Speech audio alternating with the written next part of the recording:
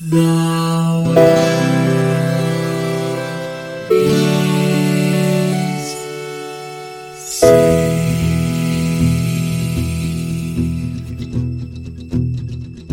The living room's dark save for light being cast from the big TV screen and the imminent sunrise that's teasing the one starry sky with whispers of morning. Hey, look, it's Aaron. Hey, I'm back, baby. Hey. How's it going? It's good. It's like a Kirby kind of day. It was a Kirby kind of day. The cherry blossoms are blooming here.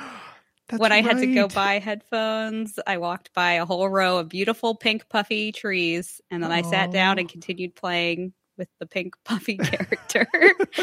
So it was a very themed day, actually. So I was thinking, this is actually the third Kirby game as of the time of this recording that Nostalgia Goggles has done. And we're going like in a super non-expected way, right? Because the first one we did was the OG on the Game Boy. Right. And then we just completely sidestepped all of the console advances and went to Kirby's Dream Course, which is like an insane sports game. That's right. And now we're just back to the N64. Yeah, just like, hey, what's happened in the last 15 years with Kirby? I mean, I think one of the things Nintendo does, I mean, video games do in general, but Nintendo does in particular, is sidestep into insanity with all of their games. So I think it's fair and appropriate that for a major Nintendo flagpole, or tentpole, whatever it is. Tentpole. Thank you. Tentpole. Shut up. You guys would play the original game, the hip 3D remake, and the who even came up with this, why is Mario Golf even a thing version of Kirby. Yeah. No, that's fair. And also, as I like to always remind myself, at this point in history, Kirby was still owned by HAL yes. Laboratories, right? Which was not yet, I think, even at this point, a part of Nintendo, because this was 2000, right? I think right on the money. HAL Laboratories, like, has a company ever so desperately wanted to be acquired as HAL? It's like they sat down and they said, what if we behave exactly like Nintendo and make games that Nintendo directors will be mad they didn't come up with, and then eventually they'll acquire us. Like, it's what every modern San Francisco startup is trying to do, except all along the way they were still useful. Like, they gave us all these beautiful Kirby games and probably other stuff, but they gave us Kirby games, and then they got, subsumed into the machine. Well, and I didn't even realize how much of an impact HAL Laboratories had on my childhood until, because, I don't play my N64 super often. So the last time I played it was playing Pokemon Snap for Nostalgia Goggles. So I put that in. And you also talked about HAL Laboratories. And I put this in and was like, okay, Nintendo, HAL Laboratories, we meet again.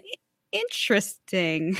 Yeah, they even have, like, when you think of Kirby, fluffy, pink, friendly, even HAL Laboratories logo is a dog in, like, a nest with like it puppies. Is, yeah. So it's like before you even get into the game, you're like, I'm down for some cuteness. Like that's what's about to happen to me. Oh yes. But I definitely feel like HAL Laboratories, like, I need to go and look up what other games they've made. Like, this is almost a like Don Bluth company situation where I'm like, oh yes, Anastasia, the other Disney princess. Oh, that had nothing to do with this? Wait, what about Thumbelina? No. How much of my childhood was a lie? How much of it was a lie? HAL Laboratories, you weren't Nintendo yet. How much of this is a lie? Yeah, I wonder if those animation companies were also hoping to be acquired by Disney. Like, I'm pretty sure if I remember correctly, it was the exact opposite. Didn't Don Bluth like flip them the double bird and like run away to do their own thing, and it didn't quite pan out for them? Ooh, you might be. That feels more likely because anyone who knows Disney well enough to even attempt to compete with them has probably decided they don't like the machine and are trying to war against it. Whereas I get the impression from Nintendo that they are as pink and fluffy on the inside as they are on the outside. Like, I don't think anyone goes to work for Nintendo and then is like, oh, I thought they were all about games, but it turned out they're jerks. Like, I don't think that happens. I don't know that for a fact, but I haven't dug too deep into it. Maybe because I'm tired of all of my childhood heroes letting me down. So I'm just going to back away slowly from that and not think about it too hard. No, this is the last total. Does this count as a tangent if the entire opening of the episode is just this? So you guys, your entire Tetris episode had like nothing to do with Tetris. So like, just keep going, I guess. Yeah, no, there you go. See, this is why you can sub in, because you're on point, which is being off point. So all you need to know about the Nintendo leadership is when the original Pokemon was being written for the Game Boy, the battle engine was just fundamentally broken from like a programming standpoint. It didn't, the rules made sense, but like none of the code worked. So I think it must have been Satoru Iwata, I guess. I'm maybe confusing him with other legendary leadership from Nintendo, but I think it was Iwata literally sat down and was like, well, I'll just rewrite the entire game engine myself this weekend so that we can ship this game. So like, there are lots of stories from Nintendo's history that are like that, and that's not hyperbole. Like, the original game was literally made by like 20 people, and like the president of the company was one of them. So that's the kind of company you're going into. I'm going to call that pink and fluffy. This is true. I will, not to be contrarian, but I feel like a lot of times I just am contrarian for the sake of being contrarian. Sorry, hashtag not sorry.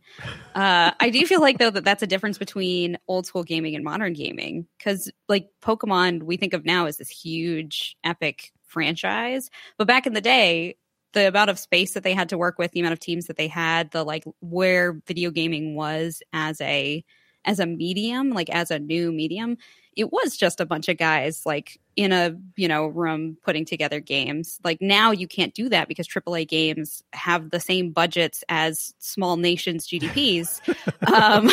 Sometimes I don't more. even know how many people and dollars it took to make the new Pokemon games, but I do think that's a reflection of the times, in addition to the way that Nintendo tends to do things. I will agree that the specific instance of like, oh, I'll just roll my chair to the other side of the room and help out with the thing you're working on, that probably can't happen as much literally. But I think the spirit of like, oh, this guy used to work in the art department and now he works in the music department. He's done with his work, or he has some downtime, so he's going to go help out in art, right? Or like, oh, this person who, this lady who used to design, sound effects, she's got some spare time, so she's going to do some QA playtesting, right? So like, I can just imagine this culture of like, we just want to make fun games, like even though the machine is way bigger than it used to be. I don't know, and I'm with you that if I'm wrong, if anybody knows for sure that Nintendo is like this evil corporate conglomerate, just go to hell. Don't tell me. I don't want to know about it. Like, just let me live in ignorance. Well, it's like every time I tell someone I like Disney World, or that I used to go to, or not even that I like it, that I used to go as a kid, and they're like, well, don't you know that Disney did this? And I'm like, listen, you're not wrong. I get it. Corporate culture, sure. Just let me have some happy childhood memories, please. This is all I have left, okay? Well, and those people, that's always projection, right? Because there's no way that person like doesn't ever eat junk food or drink alcohol, right? It's like, oh, don't you know that Coca-Cola is really bad for, sorry, Coke. Don't you know that soda is really bad for you? Well, you just lost that advertising angle. Yeah. Well, I mean, I've had my Coke can turned toward the camera for 2 years until I found out this is just an audio show. And I was like, damn it. It's good podcasting right there. All right. So let's make sure people know what they actually are like tuned in for here. So, oh, sure. Okay. Yeah. That thing that we're doing. I guess. It's so we played Kirby 64, The Crystal Shards, because HAL Laboratories was not satisfied just taking the name of the mascot and putting 64 after it, like half of the other games. So there's like a story, right? It's The Crystal Shards.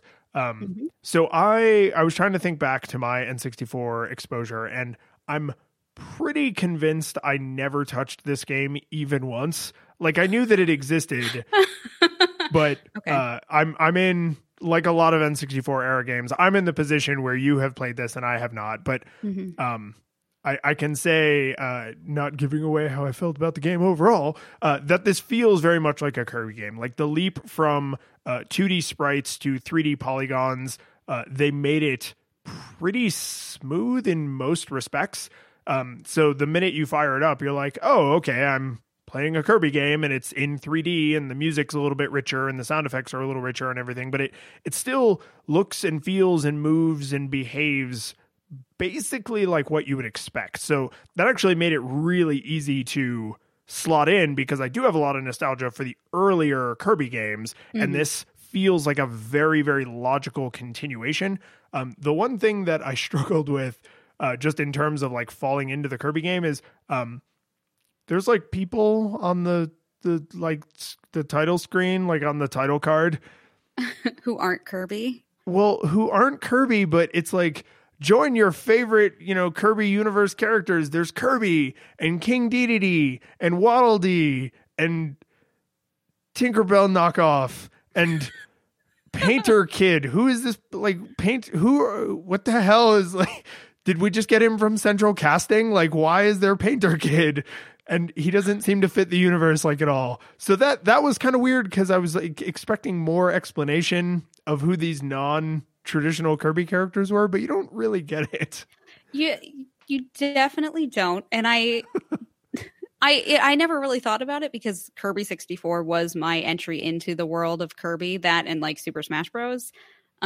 Ironically, which are two very differently toned access points into Kirby. But I never thought about that. Like, those are the Kirby characters, even though looking back, I now realize that nope, Pixie, Dream Girl, and like Painter Chick are just not, they don't exist in any of the other Kirby stuff I've ever played, do they? Nope, they just, whoops. I mean, and the fairy, her part in the story is at least like somewhat clear, right? But the artist kid, I don't know what they were doing there.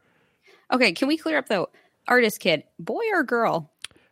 Oh no, I would venture that that character, like a lot of characters in these sorts of universes, it intentionally has mid-length hair and is probably being voiced by a Japanese woman, which means it could be a little boy, it could be a little girl, right? Like they're not deciding. And if you looked up that character's name, it's probably, Pat, right? Something total, or Chris, something that like it could go either way. And this is, in my mind, usually a wise design choice because this is not a character that is now integral to the franchise.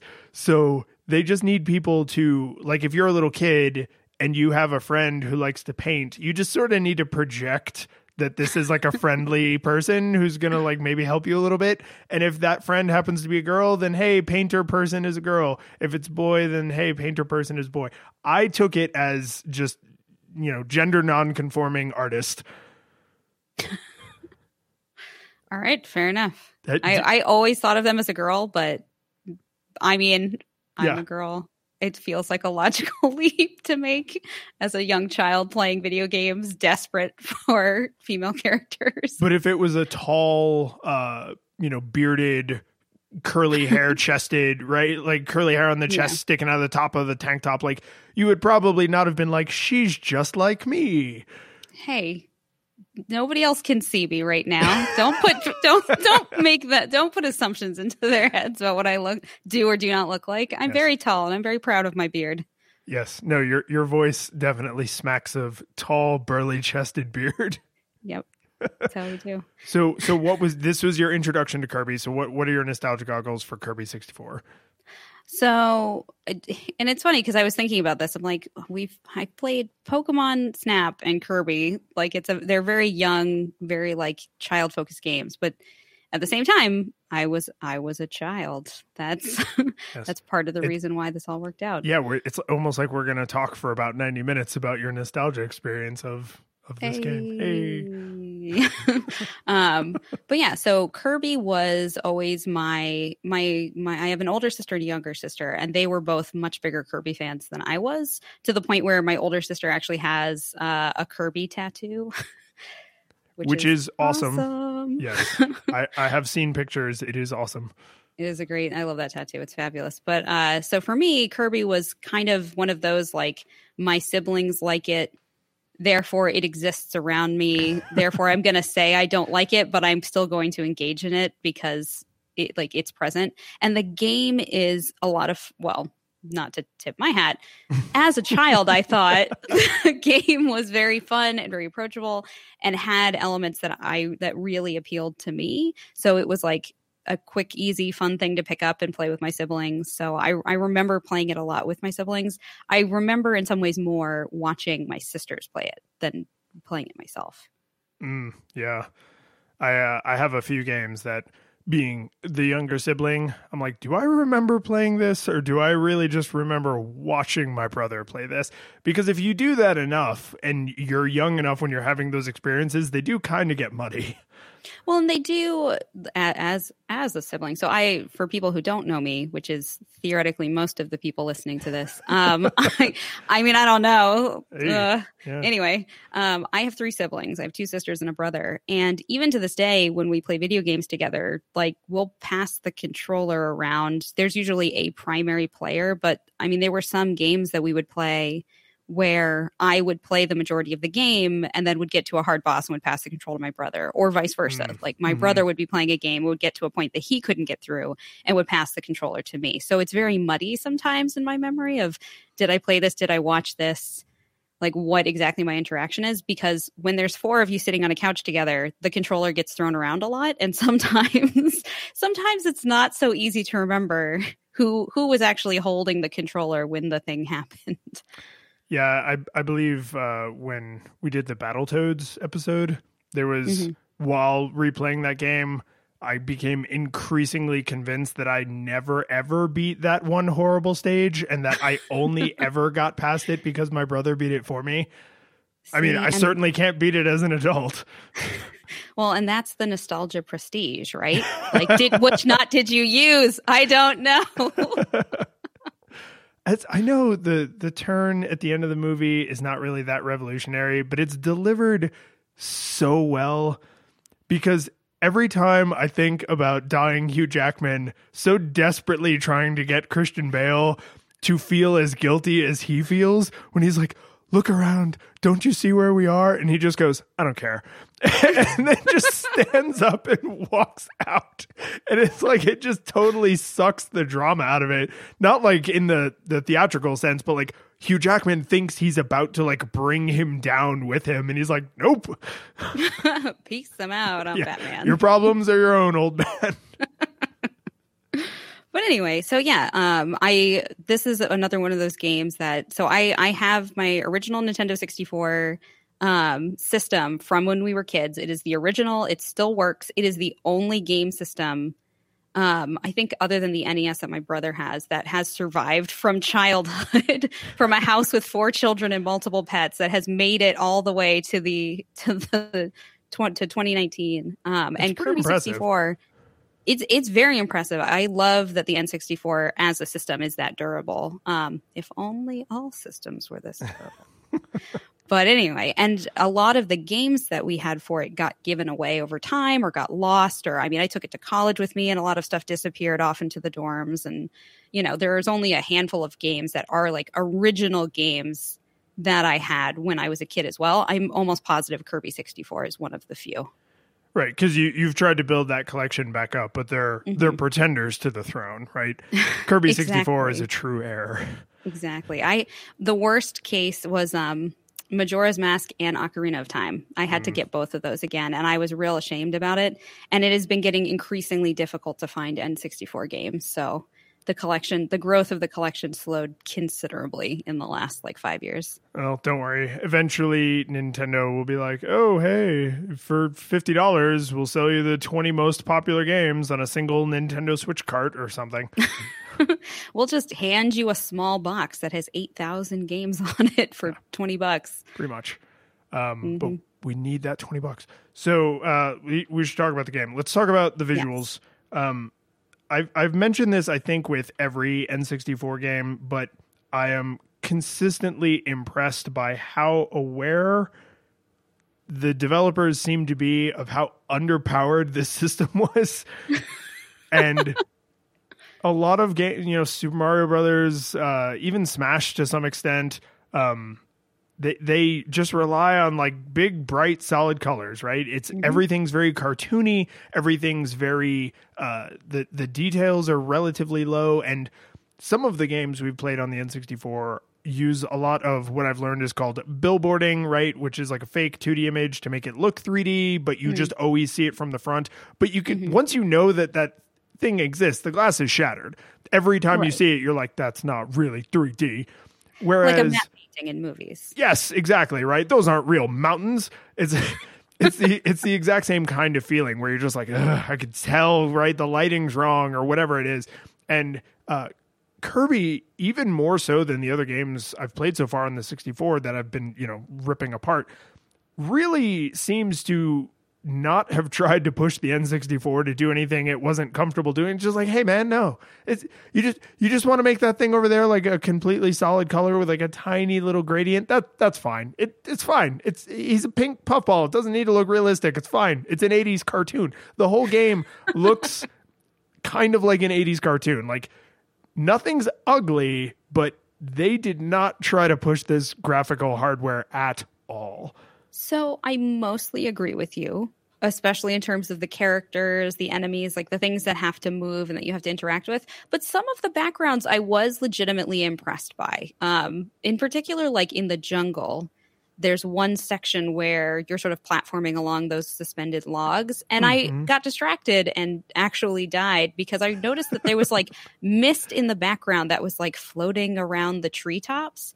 And literally stopped because I'd never noticed it before because I've never played the game paying attention to the details and was like, that's legitimately good looking. Like that is actually fairly nice. So I think overall the game looks really nice, but I don't think they accomplished that nice look by trying to push the level of graphical detail. There are lots of thoughtful details, right? But I wouldn't say that there's any place where even like in a lot of the backgrounds, like they're mostly simple-ish shapes. They're mostly simple-ish colors. Whereas in like a Mario 64 and some of the other games from this era, they took basically JPEGs of textures and mapped them onto 3D surfaces. And then when you see those giant jagged edges, they look really bad. Yes. Right. And Kirby just doesn't, not anywhere I could think of, like they just really didn't try to do that. Like everything is built out of kind of the same tool set. So everything feels really coherent. So when you see like the mist and you see like the mountains off in the background or like the trees or like the like bark pattern that's on those suspended like log platforms, like because they're all built using the same graphical tools and they're not trying to just push in extra detail on objects or backgrounds where they can like really maybe squeeze a little bit in. It's simple but better. Like it's doing more with less in my mind. Like I would say this game looks better than a lot of N64 games, even though objectively there's less to it. Like there's just less going on. Yeah, well, I do agree that they make aesthetic choices that sort of go with the bubblegum, brightly colored 80s cartoon feel of Kirby. Like it wouldn't make sense to have like a Turok dinosaur hunter dinosaur just come emerging out of the background of the jungle level, like and chase Kirby for a while. But it does make sense to have cute little purple pterodactyls just flying around and looking all adorable and horrible, and I wanted to kill them all. But like they are. But did they go for a scale texture? Nope, solid purple. No, solid purple, and like not a toned down purple. Like it is a fake grape flavoring purple all the way, and that is their right because that is the world of Kirby, and that is the aesthetic and the brand that they built around that character. So I agree that they don't push the envelope on that, but to be fair, I don't know if it's a limitation of the N64 at that point because we are getting towards the later part of the N64 generation. And I think it's more like we don't need a gritty reboot of Kirby with a realistic face and realistic hands coming out of a ball of a person's head. Like I don't ever want that. I think they made this as an explicit choice, right? They said, how do we want this game to look? And then they decided to look at whether or not that would tax the hardware. And when the answer was no, they didn't say, oh, so we have leftover processing power. Let's make it look different. They were like, this is how we want the game to look, and the hardware can render it. End of discussion, right? Yeah. If it was the reverse and they were like, we want it to look this way, but the hardware can't render it, then you have to start making trade-offs and try and do tricksy things like billboarding and like texture mapping and stuff. And I get that, but they said, this is how we want the game to look and feel visually, and didn't feel the need to then fill up the rest of the graphics processing power, which, like I said, I mean, this game is simpler, but I think it looks better. Like I agree with this overall design choice, and not every universe would make sense with these kinds of design choices, but the fact that it makes sense here, and that they had the restraint to not say like, but we have a few extra CPU cycles, let's map a JPEG onto this, and it's like, no, it's fine if it's a solid color, just leave it the hell alone. Just let the purple pterodactyls be purple, damn it. Pretty much. No, and I was thinking about that when it came to comparing the gameplay and the cutscenes, which is something I always enjoy doing with video gaming, especially modern video gaming, because there's often a noticeable difference in the quality between gameplay footage and cutscene footage. But with this, they're almost identical. Like looking at the cutscenes, looking at the gameplay, it's about the same. Yeah, the term for that is in-engine. So the cutscenes are rendered using the same engine that renders the live gameplay. Mm-hmm. And some games, like Final Fantasy VII, notoriously did not render any of its cutscenes in engine, and everything looks as different as it could possibly look from the normal game. And then, like all of the Metal Gear Solid games, famously, have always rendered their cutscenes in engine. And since Hideo Kojima really didn't want to make video games, he wanted to make movies, his cutscenes look amazing, which means the game looks amazing because it's in the same engine, because he would not accept like a sudden total graphical difference, right? So it's not Metal Gear Solid 5 quality graphics, but the consistency matters. The fact that those little cutscenes in between the planets, levels, stars. The fact that the little cutscenes, because that's the only story in this game, right? Visually, all of the story is told visually, and I'm not including words here. There's no written text. There's no spoken dialogue. So it's all what'd you call that? Like pantomime? Like it's all visual storytelling, right? Like, I guess. Like, we're going over here now. This person's bad. You can tell by my body language. We're angry with them, right? It's all like that kind of storytelling. And so the fact that it's consistent from, level to cutscene, it matters. Like, I don't know what other way to phrase it. Like, it matters that I don't feel a total incongruity when that happens. Well, it's like you were saying with Hideo Kojima wanting to make movies, not video games, which means you need to have consistency of the player-controlled portion and the non-player controlled portion. It makes the story more accessible, I think, to the player, and it makes it feel like you're interacting with a narrative much more closely. So with Kirby, like the cutscenes are cute and they're fun, and then you jump into the game and you feel like you're just picking right up where the cutscenes left off. And you, even though it is a very fairly bare bones narrative that is told entirely in 1920s silent film style overacting. There you go. That's the way to describe it. There we go. It does, make you engage in the story, because it does feel like you're just flowing right in and picking right up and going, and you're like, yeah, no, we got to get these shards for the thing, because that thing is definitely bad because it's scary looking. Got to go. Let's do it. Only black thing in the entire universe is this evil, hateful eye monster thing. It's the only, you're right. The game is very, very candy colored, and like color is very, very important to the game for reasons I'll talk about in a second. But then there's the red-eyed black It's also one of the few things that doesn't have defined borders. Like all of the characters, including most of the mini bosses, are like very solid designed things that have, I don't even know exactly how to describe it, but have like very firm outlines. They're very solid shapes. But then there's this thing which sort of has fuzzy edges and sort of leaves a trail of eerie black mist behind it as it moves around. Yeah, it sort of looks like it's like if you could color a sparkler black.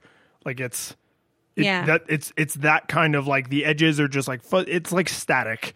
It's just like fuzzy freaking out all the time with like a giant red eyeball in the middle. Nothing else has that sort of outline. It moves in a different way than everything else, and it's colored differently than everything else. And even though there are lots of enemies that use the same basic shapes and palette as the good guys, this is indisputably visually the bad guy.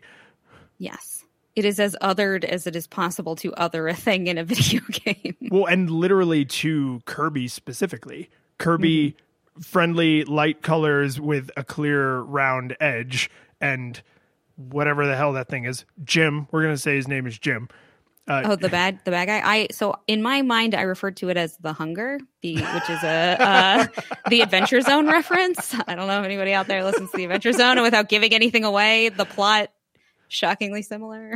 Okay, so that was just how I thought of it. So okay, I like that. That's slightly more terrifying than Jim. So Jim T. Hunger has a solid black color, right? And it's not like shades of black or like you can see, you know, the rough shape.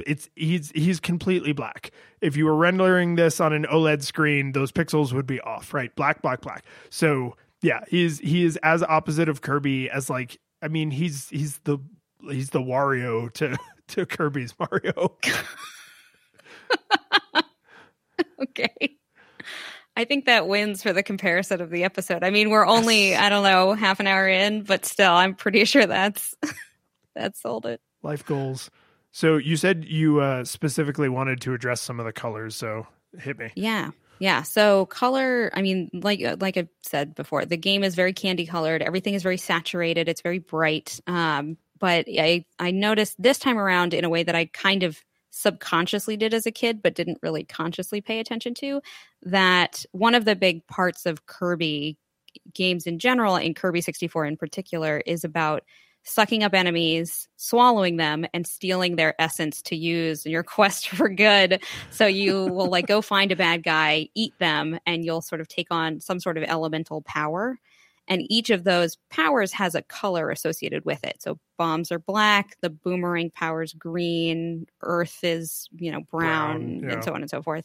And then when you're out in the world exploring and trying to find hidden shards and stuff, the way that you find them is by sometimes you need to have certain combinations of powers in order to get to something, and it will just be those colors. So if there's one level where there's a cage that appears that has a shard in it, and it has green and yellow bars, and you would then know, well, green is associated with boomerang and yellow is associated with electricity. So I have to clearly get the green/electric power in order to break into that cage.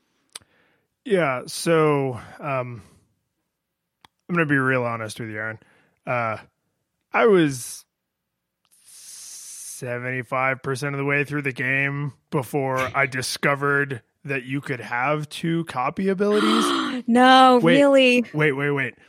So I'm going through the game and I encounter some of these crystal shards that are like on the other side of a stupid checkerbox wall or whatever. Uh-huh. And I was like, okay, my game's literacy is good enough that obviously there is a way for me to get to this. They're not taunting me with an unobtainable prize, but I don't know what it is. And I'm just going to like plow ahead because I want to see as much of the game experience. And I did end up beating it, but I'm like, I want to see as much of the game experience as I can. No time to screw with this right now. Soldier on. So I'm going, and there's the rock power, like just the basic single rock power is like fairly rigged, and that enemy is fairly ubiquitous, so you can get it a lot, right? And so I died and I lost it, and I was like, oh, okay, next rock guy I come across, I'm going to make sure to get that power. And I had something else. I think it was fire. And then I was like, oh, I'm going to get rid of this. and I meant to throw it straight up, but I hurled it at the rock guy and it hit him. And then it was the 2-color star. And I was like, because oh my God. Well, because that's the thing, though, is even though it took me way too long to figure this out on my own, because I skipped the copy tutorial at the beginning because I'm an asshole. But I'm a big grown-up who plays video games for fun. I know how to. I've got games literacy. I don't have to pay attention to tutorials. Look at me. Yes. So here's the thing. In the earlier Kirby games, which I played, which you've never even heard of because you're like 12 or whatever, they didn't have this sort of like combo thing. Like that was not a thing in the original Kirby games. Maybe it came in later before this one, but not in the originals, right? So it did not even occur to me. And then I was looking at in the corner, like where your power is. It's like the stone tablets that would have the 10 commandments for some reason. Like it's those shapes. And when you get a copy power, it's on one of them. And and I was just like, that there's no way that blank space is sitting there for no reason. But I don't have time for that. So I'm just going to plow on until not knowing the answer to this question is problematic. So I eventually accidentally get this power. But this is, I tell you all of this to tell you this. The colors on that combined power are brown and red. And they were exactly the brown and red, not similar, exactly the brown and red of a checker wall that I had passed like 3 screens ago. And I was like, I get it, right? And that's good. That's a really good thing that even with all the games literacy I have, which we'll talk about later, a lot of which counted as baggage on this playthrough, not an advantage. Even with all of that games literacy, I still didn't just automatically put that together on my own, but the game communicated it in a way that would have been almost impossible to miss. So I was like, yes, clear, obvious colors. Even though that checker wall being in the middle of there made no sense. Why would they have built a wall like that in the middle of that room? Just to telegraph to the player that wall can be destroyed by using this power, right?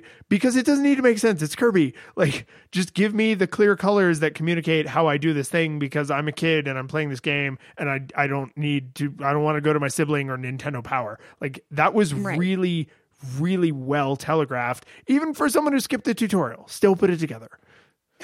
Well, and that's the thing. Yeah, this is back in the day when the internet was around, but was certainly nowhere near as fast / well-stocked / ubiquitous as it is today. So it was very much you had to figure it out yourself or through word of mouth or, by going and getting a Nintendo Power or some sort of like physical book copy walkthrough or something similar. So it had to be easy enough for kids to figure it out. And I remember us as kids figuring that out, specifically with I don't remember what world it is. I want to say it's Rockstar. There's a giant like dinosaur skeleton and you have to break through one of the vertebrae to get to a shard. And it took us a long time trying to figure out what it was. And then we realized, oh my God, it's brown. It must be double rock. And then that is the thing that breaks it open. Yeah, because you get huge and you're super heavy. Exactly. But I initially, playing through it this time, and I'm paying more attention to, the elements of the game. So I'm writing down, okay, what are actually all of the powers that you can get? And I'm like, okay, you can get like fire and earth and, it's going to be like a 4 elements thing, except that there's no water. There's ice. And there's ice. But I think that's why. I think they were so determined to stick to those simple, easy to follow colors that they're like, we already have a blue, it's snow, we're not going to give that up for water powers, so water's just out. Anything that could be blue is out. There's no air, there's no water, that's done. Everything is very distinctly colored and like that's it. That's the only power that could have that color. Yeah, you could do all of the power stars, the little you know what I mean, the little star you see like when you abandon a power. And the complement wall with like an 8-pack of Crayola crayons. There's no light blue is air, blue is water, and then dark blue is ice. Like they didn't do any of that because, why?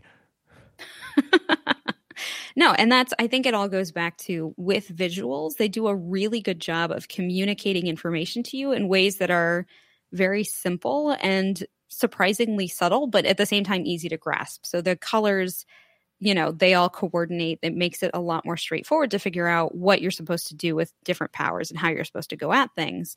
They do similar things with like shadows and putting things off screen, either above or below or to the side, but you can see that there's something there because, it'll cast a shadow or you can see something moving.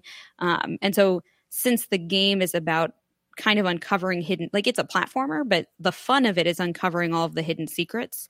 You are then encouraged to explore and look for things up, down, to the side, whatever, because they do a good job of giving you small visual clues like that make you go, well, what happens if I combine this power and this power? Like that looks like a shadow. What happens if I just fly straight up for 10 minutes? And then there you go. Yeah, and this seems like as good a time as any to mention something I wanted to make sure we got to at some point, which is modern Kirby games have been largely panned for being just unbelievably babyish. Like they just hand you the victory apparently, and I've played one of the semi-modern ones, but not like the last 2 or 3 entries. And the originals are easy platformers, but they're not baby games, right? They're just simple platformers. And right. When I went into this, I am remiss to admit that I was like, oh, well, this is the inflection point, right? When they moved to the N64, is all downhill from here. It's going to be a dumb baby game for babies. And then when I realized the double copy and that you could now combine all kinds of crazy things and that was how you found all of these other secrets, and like I had that moment where I was just like, oh, I'm the ass. The game. This isn't a dumb baby game for babies. I'm an asshole. Like this game showed up and it was its pure and honest, good pink puffball self, and I came in with all these preconceived notions. And so the last third or quarter of the game, I was way more engaged because now every time I saw an enemy, I was like, ooh, do I abandon the power I have and see what crazy nonsense will happen if I combine these powers? Because I hadn't been doing that for the game leading up to it. So suddenly this basically I want to mix colors, right? It's like I have paint. I want to put them together and see what crazy thing comes out on the other side. And it was like, almost really made me want to go back and play the earlier levels. I was like, what stuff did I miss? Because I was acting like I was too cool for school. So that totally kills one of the questions I was going to ask later on in mechanics, which I started. So I was sitting down and writing out this combined with this equals this, just so I could remember for this conversation, and was just having a blast mixing and matching, which was something that I played for as a kid. And I definitely had ones that I remembered and couldn't remember how to get them, and spent a not insubstantial amount of time mixing different enemies to find the thing that I knew I was going to have. So I was going to ask you, what was your favorite combination?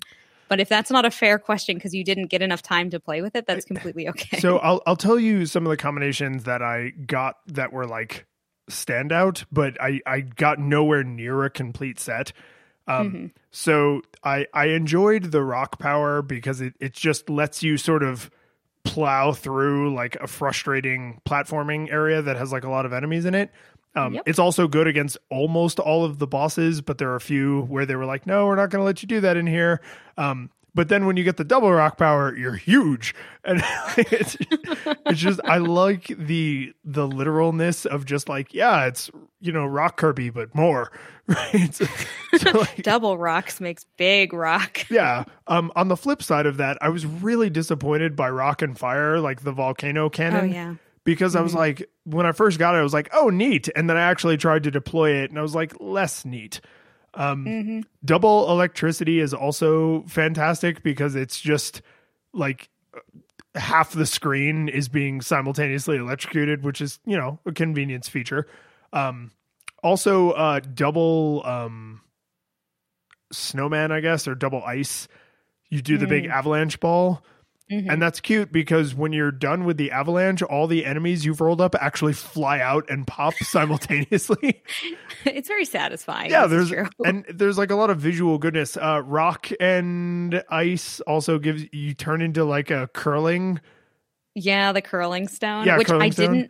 I'm going to admit, I didn't know what that was until this playthrough. As a kid, sure. It was like, what the hell is this? Like, what is this stupid thing? Useless. And now as an adult, I'm like, oh my God, it's curling. It was curling the whole time. Yeah. Yeah, that one's, it's cute and also like relatively powerful because you smash through stuff, but you also freeze anything you touch. I think double electricity was probably the most actively useful. The one that I enjoyed using the most of the ones that I got was the electricity and rock, which makes an electricity mace out of stone that just flies around the screen and just murders anything it touches, or that the electric chain that connects you to the stone touches. And it just feels kind of aggressive and reckless, right? So that was like, and that was one of the first double powers that I got because I like just realized how it worked. And then I was like, oh, I want stone. Ooh, electricity. What will that do? And it was because I was imagining, oh, I'll be a rock, but electrified. And the game was like, nah, we thought of something way sillier. So just to keep this within the realm of visuals, not mechanics, they do some, I believe the phrase you like to use is banana pants things with some of these combos, like things. So like the double spike, where number one spike is Kirby just has spikes. And then number two spike is you're a Swiss Army knife. Yes, there's little pliers and tweezers. But also like a bee stinger and a cactus. And it's just like, who made this? What is happening? But my number one combination, the ultimate, my personal favorite that I spent half the game trying to get because I love it so much. And then, so I played the first half of the game, mixing and matching and taking my time. And then as time was running out, because, a lot of my day is spent working and doing things like that. And then I have to play video games. I was like, okay, I have to speed run the back half of the game. I need to get my ultimate that I always played with as a kid, the exploding ninja stars. Did you get to the exploding ninja stars? Oh, I got them one beautiful time. And I was just like, not only is this rigged mechanically, but it's even rigged in a satisfying visual way, because when you throw the star, there's no traveling animation. It just instantly sticks into something and then explodes after a second. And the reason I think they chose to do that is because I bet the collision box on those ninja stars is huge. Because they just really didn't want kids to be, because I mean, this game is aimed at younger children, right? And I don't believe that they wanted children to be like struggling to aim that tool. So you just go like, hey, and it just connects instantly, and then boom. And it's just, oh my God, it looks cool. Nothing else in the game looks like that. It feels so good. And that's the thing with the powers that I found so enjoyable is visually, all of them are really interesting. And it is super fun to mix and match and combine and see what comes out.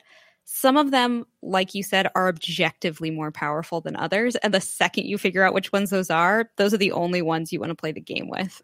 Yeah. Well, and speaking of the hitbox, I noticed that the powers where you don't have like an area of effect, so like the stone Kirby, right? When you come out of being stone Kirby, there is an invisible area of effect where anything within a surprisingly large radius also dies. So like when you untransform, I guess, because you might have to jump or whatever, you murder anything that's close enough that in a few frames it might have come into contact with you. And that was one of those things that made me lean toward like, oh, this game is intentionally being child friendly or like low games literacy friendly, because the hitbox on Kirby feels like it's pretty tight to Kirby. Kirby's ability to influence the world around him is tremendous. It's tremendously outsized in a way that almost always favors Kirby's victory, right? And so that's one of those things where it's like the coyote physics or the little good fairy on your shoulder that kind of like makes sure things go your way.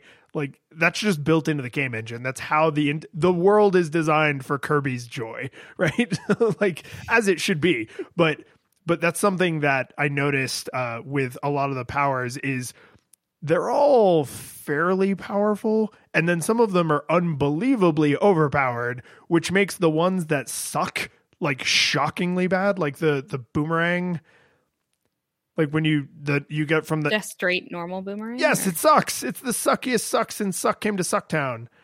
So I will say, I think the least useful of all of them, the worst, what I believe is objectively the worst power, is electricity plus fire. Did you ever get that one? I do not remember that combo. Kirby takes a cloth, rubs his head to build up static electricity, and then bursts into flames, and it runs out at really random points. So you think you're invulnerable, and then suddenly you're not, and it takes a while to warm up, and it's just terrible. I agree that is objectively the worst combo power I saw, and probably the worst power period. The thing that I hate about the boomerang one is, first off, you disgustingly throw a chunk of your body to be the boomerang, which is gross because you're not wearing the knight helmet to throw the top part of the knight helmet, right? The little plume. But when you're like that, you move differently. And the fact that it impacts your platforming in a non-obvious way killed me a couple times. And I was just like, nope, okay, forget this. And like and that's, since that's a single power, you're more likely to have that at any given moment because it doesn't require a combo. So that's like, I'd say that's the worst single power. And then the electricity fire one is definitely the worst combo power that I came across. That is a completely fair addition. I totally agree. I am a little mad that it took you so long to discover that they were two, because one of my visual points that I was going to make is about how great the heads-up display is in Kirby and how simple it is and how it guides you to learning things. Like you collect a star and your little star counter goes up, and then that goes to the max, and suddenly you have an extra life, and there's only 2 spots.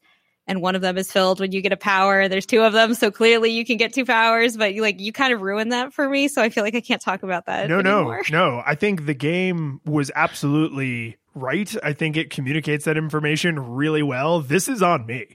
Like, I am normally pretty comfortable saying like, well, I have excellent games literacy. This is stupid. Therefore, the designers are stupid, or they didn't know any better, or whatever. Like there's hundreds of hours of me saying things exactly like that you can find in nostalgiagoggles.audio if you haven't heard any of it.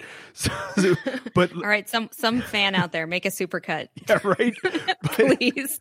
But this is no question. This was my fault. Like I had a preconceived notion in my mind about how the copy power worked and how Kirby moves through space, and I was wrong, and I missed a ton of the central design elements of the game because I was like, oh, I know how to do this.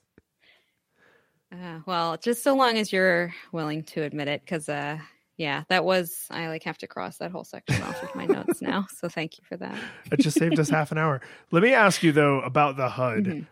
Yeah. Because I do have this one question that this isn't like a good or bad thing. I was just surprised that they chose to do this. When you are fighting a boss, and there's a lot of bosses in this game because there's a ton of mini bosses. Every star has a boss at the end, right? The big bad. Why is your star meter also, why does it do double duty as the boss's health meter? So the only thing I can think of with that is it keeps the screen really clean. Like the only things that change in your heads-up display are in that little bar on the bottom, and everything else is devoted to seeing what's going on, which is useful because especially with some of the boss battles, there can be a lot going on the screen.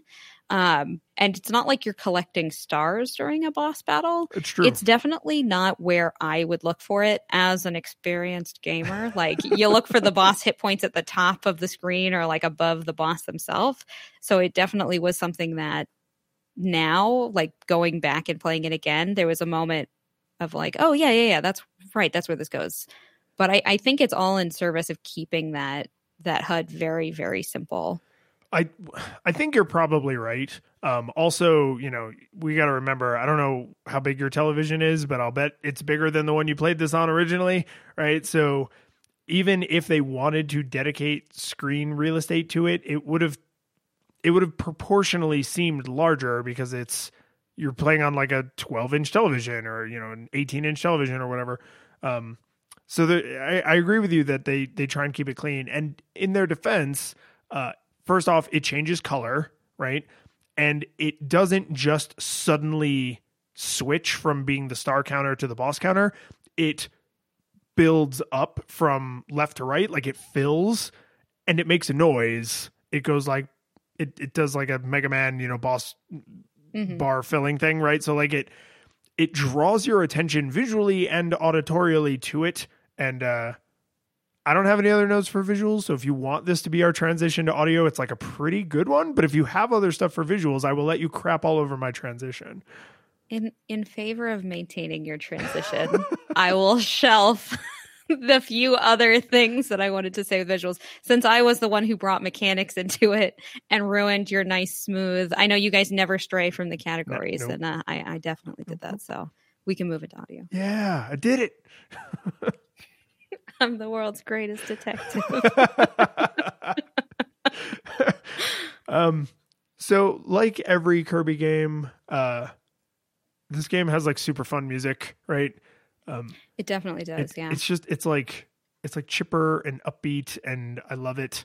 And like because this was my first playthrough of this game, I don't have like the melodies committed to memory other than the boss music, which is the same for every mini boss and every major boss, except the very last boss, I think. But it's not music that I would be surprised if it did get burned into my memory like Super Mario or Mega Man style, because it's just like, it's just the right amount of repetitive. It's very upbeat. It's very toe tappy. It's 80s cartoon kid music, right? It's meant to be like that, and they succeed in spades. It's awesome. So I completely agree. And having played this as a kid, specifically the first song you hear on Kirby's World, the Pop Star, that song in particular is emblazoned in my memory. And I think even if I hadn't played this recently, if someone had been like, that Kirby music from Kirby 64, go, that's the one I would be able to hum.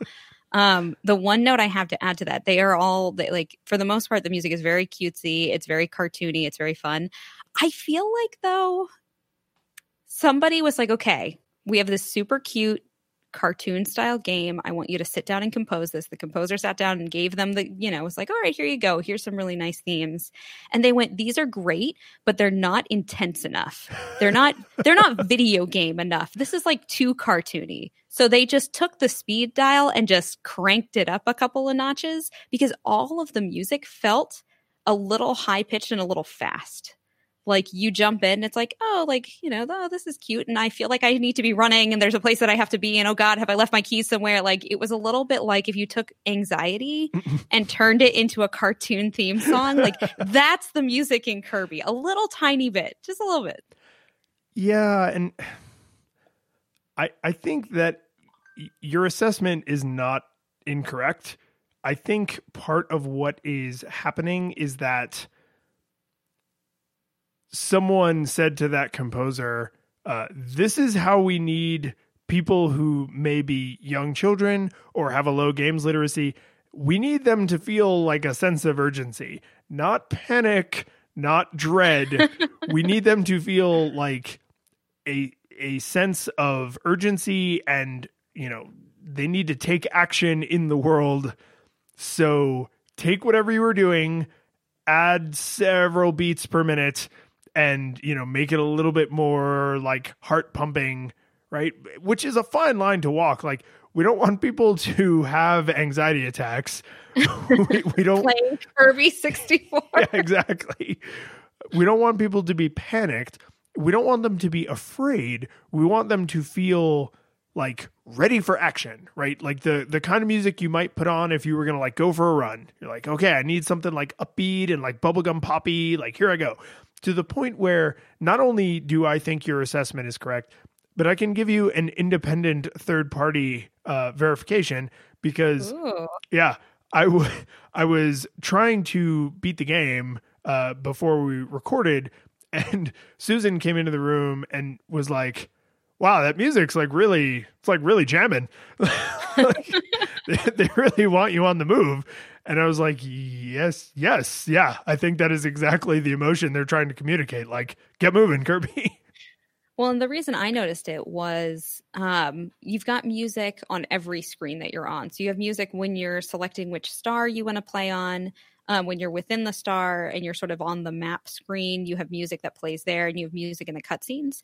And the music on everything that is not you actually playing the game is the same music. Like, it's the same kinds of instruments and the same kind of tones. And it totally fits, but it's usually a little bit slower, a little more laid back. And then you select it and Kirby gets all excited and says, yay, let's go in Kirby, which I think is Japanese. That and then suddenly the music it's like, oh, this was super fun, but it's party time, and suddenly he switched over to his Kick Some Ass Spotify playlist, and it's like, this is still Kirby's music, but people are about to get hurt right now. That's what's up. Yeah, it really does feel like they kept all the faster music when the player has control, and the calmer music, it really feels like a subconscious cue, right? Anytime you have autonomy, the music is a little bit more fast paced, a little bit more amped up. And anytime you are just watching and consuming, it can be a little bit slower and a little bit more like, oh, okay, we're just telling you the story right now. Everything's kind of fine. And that subconsciously tells you, if you feel anxious, like, yeah, it's because Kirby's only going to survive this if you navigate him through, right? Like, you have control right now. Don't let him die, you monster, right? It's a clever way to communicate that. Like, I wonder if there's even, like, if you could identify a beats per minute, right? Like, if it's over X beats per minute, the player always has control. And if it's under X beats per minute, the player does not ever have control. I'm not going to play it for that. But if I do play it again in the next couple of weeks, you bet your ass I'm going to be counting beats per minute. And what a great way to spend my video game time than to put the controller down and go, okay, here we go, and start counting out the beats. Yep, make your hobbies work. Thanks. Thank you for ruining yet another part of my life. I'm so glad. Thank you for inviting me here, making me a part of this. Yeah. As always, much appreciated. You're very welcome. How's Pokemon Snap going? Shut your whore mouth. So the music, I've nothing bad to say about the music. The sound effects I like, but something about the popping noise that enemies make when you destroy them is jarring to me, because it feels like a really unspectacular way to mark death. Well, okay, so I also agree with that. There is this sort of anticlimactic sense of when enemies die, and I wonder if it's just because it's like you kill so many enemies in this game. So much killing. So many enemies. And it's very like cold and calculated when it comes down to like powers. Like, there were enemies I never sucked up because I knew they didn't have powers. So screw them. They were just going to die another way. But like, if I saw, if I had bomb and I saw the boomerang and I knew I could get my exploding ninja stars from that, like, done. I will, whatever it takes. Like, if I had another power in me and I saw I could get that, like, I would yeet it off the screen into oblivion in an instant. So like, enemies' deaths are kind of meaningless to a certain extent. And I think if it was a more drawn out or intense thing, it would be a little overwhelming for kids. Like, definitely. You're killing enemies constantly. It needs to just be you need to know they're dead, but don't dwell on it, because there's 16 other things moving on the screen right now, and you're laser focused on 3 of them because you saw back there that there was an orange and brown striped wall. So I bet you can get behind it, and you need the spike monster that's over there and the rock monster over there. Yeah. No, I think this is another strong piece of evidence that this game isn't just aimed at people with a lower games literacy. It is also aimed at a younger audience, because those things often go hand in hand. And if you are trying to get people addicted to video games, a young age is the time to do it, right? So you make something that's approachable for children. You don't want to make it, all Grand Theft Auto style, like screaming and blood everywhere. And that's fine. I'm not saying, I'm with you that I don't need a dark, gritty reboot of Kirby, right? So I'm not complaining that it's not more visceral. It's just the popping noise in particular feels almost more violent. Like since I know what, like I have some understanding of what death is and what it means to like defeat an enemy in a video game, the fact that they pop like balloons makes Kirby seem completely indifferent to their demise. Like that's not what it actually sounds like. That's just how Kirby hears it because he's a psychopath. Oh God. It's like, you know, the game Team Fortress 2. Uh-huh. Did you watch all of the shorts that they released, like about the backstory of each character, where it's like you get to learn about the spy, learn way about back the scout? when, yes, but way back when I don't recall them well. So my siblings and I were like, we loved those videos. We would watch them over and over again. We thought they were hysterical. And the last one that they made was about the pyro.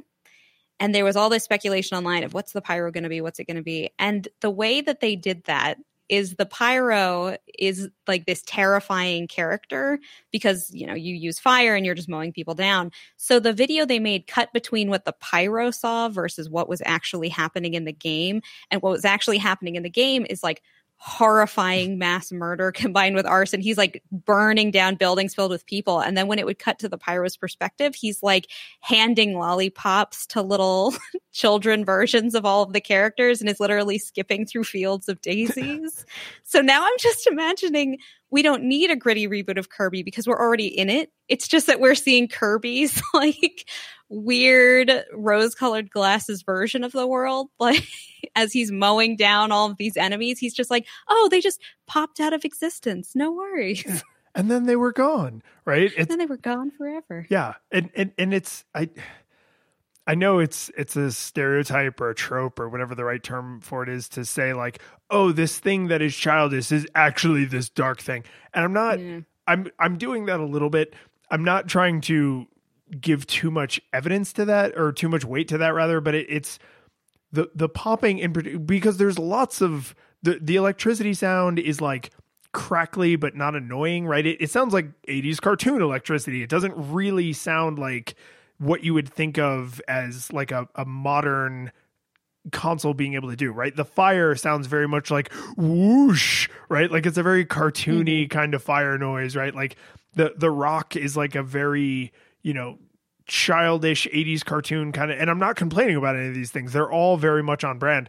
And the popping is very much on brand. It just hit me weird. Like every time, especially some of the platforming areas have a lot of the little, it looks like a gnat. It's like a pink ball with like little wings. Yeah. And so to navigate those platforming areas, they really want you to do it based on timing.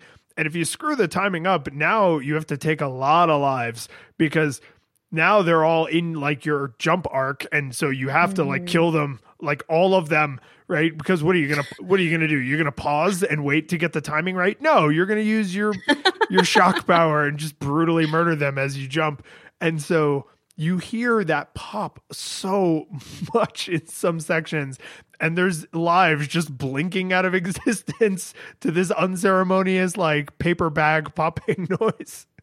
Well, it's like when you get the, I don't even know what it's called, the lollipop that makes you invincible. Yeah, it's the Kirby version of the Superstar. The Kirby version of Mario Superstar. And you're just like, you're just running full speed with that really intense, like, lollipop music playing in the background, and you just hear pop, pop, pop, pop, pop, pop, pop as you're just running down the riverfront. Like, get out of the way, guys. I got places to be. Yeah. Yeah. Like I said, I'm not trying to make it dark and gritty, but like, I don't know. I guess any alternative death noise always is like subject to this kind of, why does it sound like that? Right? Like when you jump on a Koopa in like the original Super Mario Brothers, or when you squish a Goomba, right? They make these like kind of weird little Foley artist musical note noises. Like it's not a squishing noise. It's not a splat noise. It's like a bloop, right? And it's very like kid friendly and approachable and like, no, you didn't just take a life. Everything's fine. Right? And this is like that, but turned up to 11 where like they explode in sparkles and it makes like a paper bag popping noise.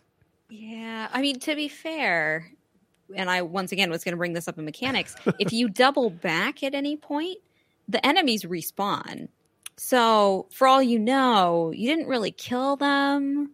You just sort of like knocked him down. You know what I mean? Just like knocked him down for a second. Like he's just sleeping. He's all tuckered out. Like, don't worry about it. Just keep going. Yeah, which is actually one of my. This could be a perfectly fine transition into mechanics you just set up there, because this is one of my great hates of older video games in general. Is the when you walk off screen, the world magically resets like it's the friggin' Truman Show. Like, and some games you have to go like half a screen away and then that full half screen back, right? It's not a single pixel resets the world.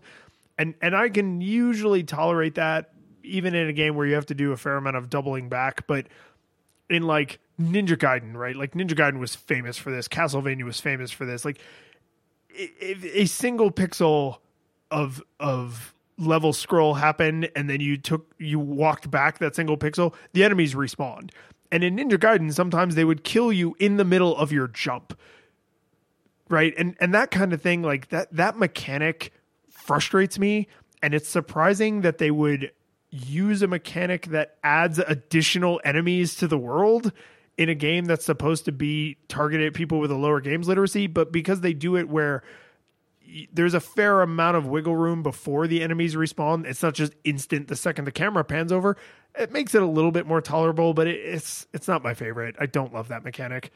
So I completely agree, and I literally wrote in my notes, this is the only I think the only game and the only time I really agree with this choice. But I do think they made it specifically because the big fun of this game is the mechanics of getting different powers and combining them. So if you are walking ahead and you're like, oh shoot, I actually needed a bomb.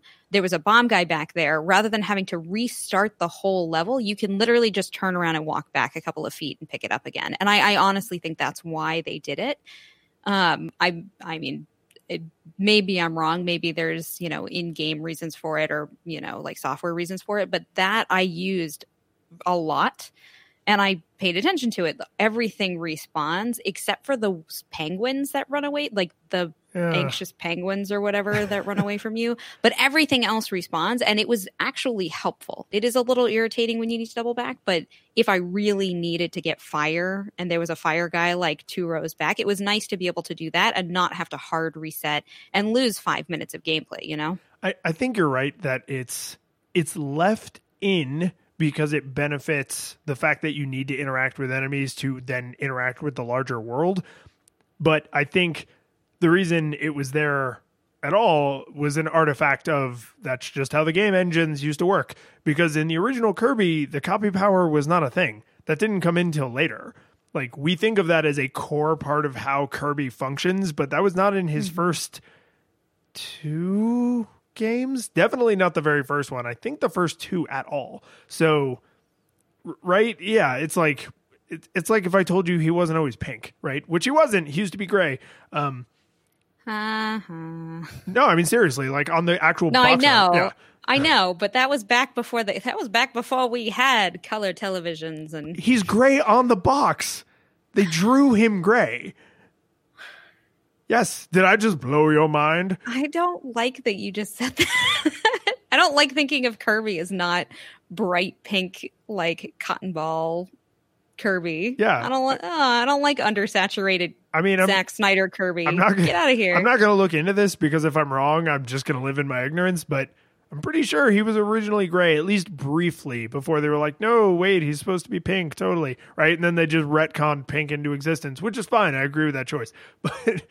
But I think the fact that going back to get copy powers benefits that core game mechanic is a happy coincidence with that's just how game engines used to work.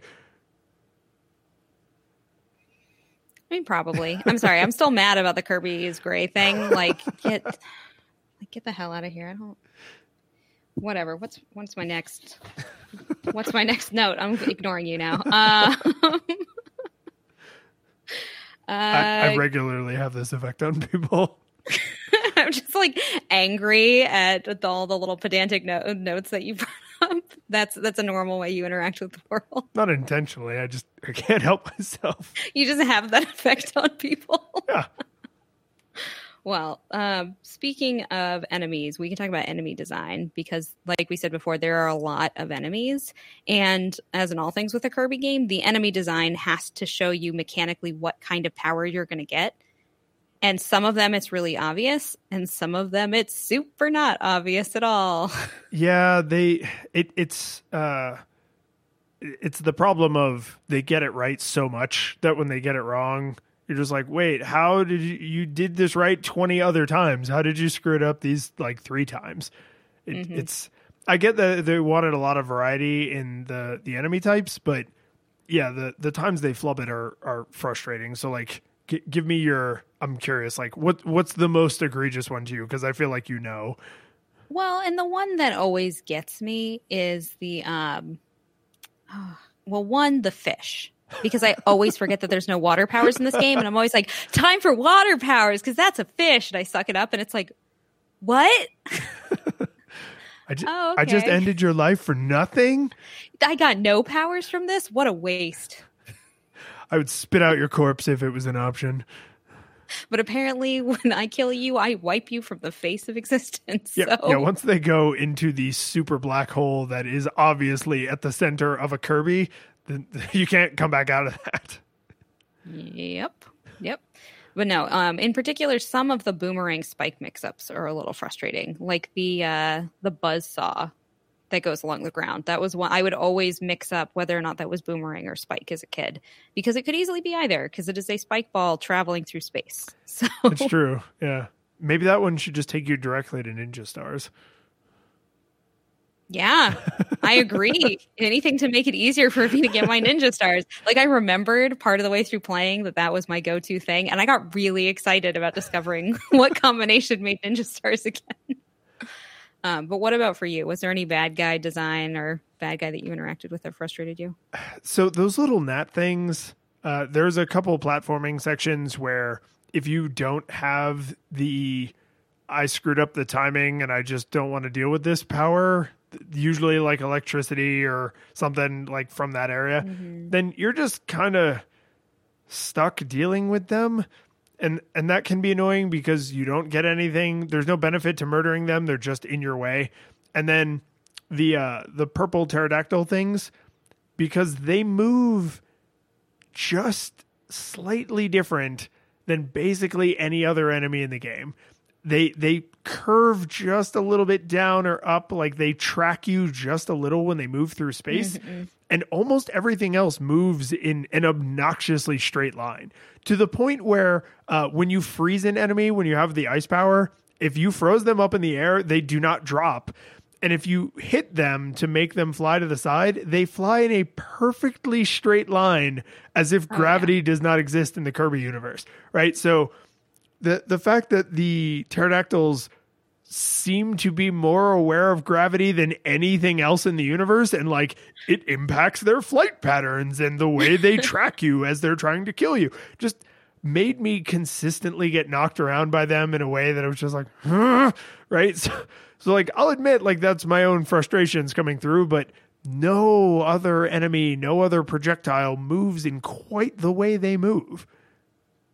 That is very true. I think them and the not Kirby's, the like doppelganger Kirby's that look very friendly and approachable until you turn your back on them, and then they literally turn into monsters and try to chase you down. I think those are the only other things I can think of that track you in that same way. Hey, do you need more evidence that Nintendo or that HAL Laboratories wanted to get purchased by Nintendo? Those things, that's exactly the mechanical way that boos function in Mario games. They are literally the exact same as boos. No, you're right. I could have called them boos, but I feel like doppelganger is more they're doppel Kirby's, Kirby gangers, Kirby gangers, doppel Kirby's, doppel Kirby's, doppel Kirby. Yeah, ending anything except doppel with ganger doesn't work. No, but I appreciate that we both tried and came to doppel Kirby, looked at each other and we're like, maybe we should drop this. But yeah, those things, they're a little annoying, but they their giant smiling face reminds you to immediately deal with them. So like the second one of them appears on the screen, you're like, yeah, I'm not going to just walk by you. I'm going to end you. So I appreciate that. That amount of telegraphing is nice. So it's the purple pterodactyls. They're the ones that get you in the end. They're the ones I had the most trouble with, especially because not every enemy will turn and engage you.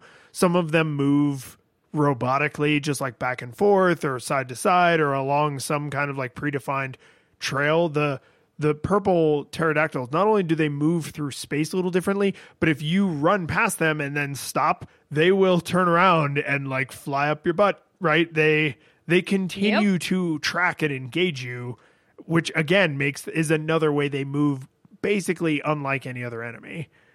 Mm-hmm. It's like the world is very static and they're the only enemies that are aware that there is a black hole inside of Kirby and are just slowly getting sucked in. That's it. Because they are impacted by gravity, they're also impacted by the black hole gravity. Right. So it's not, they don't want to chase Kirby. They're being drawn toward their demise. God, it's like moths to a flame, pterodactyls to a Kirby. It's the new expression. It's the new idiom. Kids, get out there.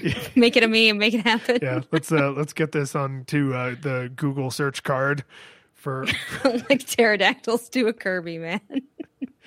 Oh my Lord.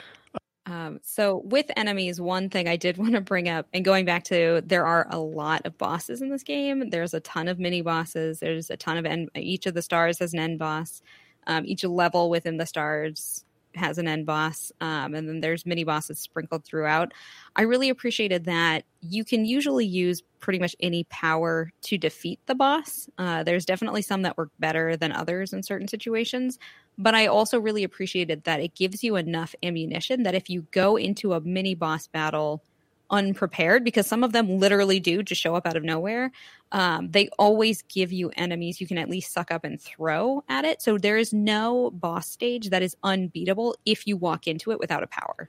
And I appreciated that. I like that it always gives you a chance. It's harder if you do it that way for the most part, but never insurmountable. Well, and the final boss of the stars is always its own entire level. So you don't have an opportunity to get a power on your way to that boss. So if you die, you now have to, all the bosses had to be designed that you could beat it with just your base Kirby, right?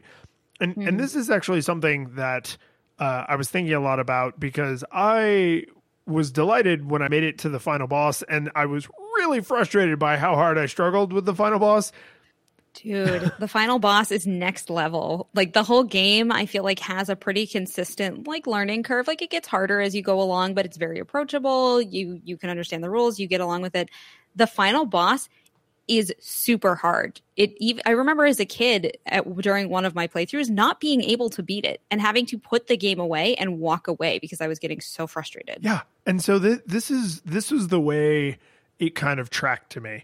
The platforming, right? Just the normal moving through space in the levels has a very consistent difficulty curve. The platform, sometimes you're not just going right to progress. You also have to climb, or you have to descend, or you have to like double back and go through holes and go through like a mini sort of maze thing, right? But that all comes slowly as you learn those skills in safe environments and that the universe allows those things to exist. There's a very consistent sort of difficulty curve there, or not even just difficulty, but like complexity curve. The bosses, despite the fact that there are 1,000 of them, like there are some step functions that happen where, like, when I got to the shark whale thing, orca, I hate that orca. Yeah. It killed me an embarrassing number of times. Yes, I got to that boss fight, and after just walking through the first half of the game, like I got to that one, and I was just like, "Whoa, what is happening here?" And like I think it's the one right before that is like the tower with the crystals, the 3 colored. You mean the alien diamonds? Okay, is that what they are?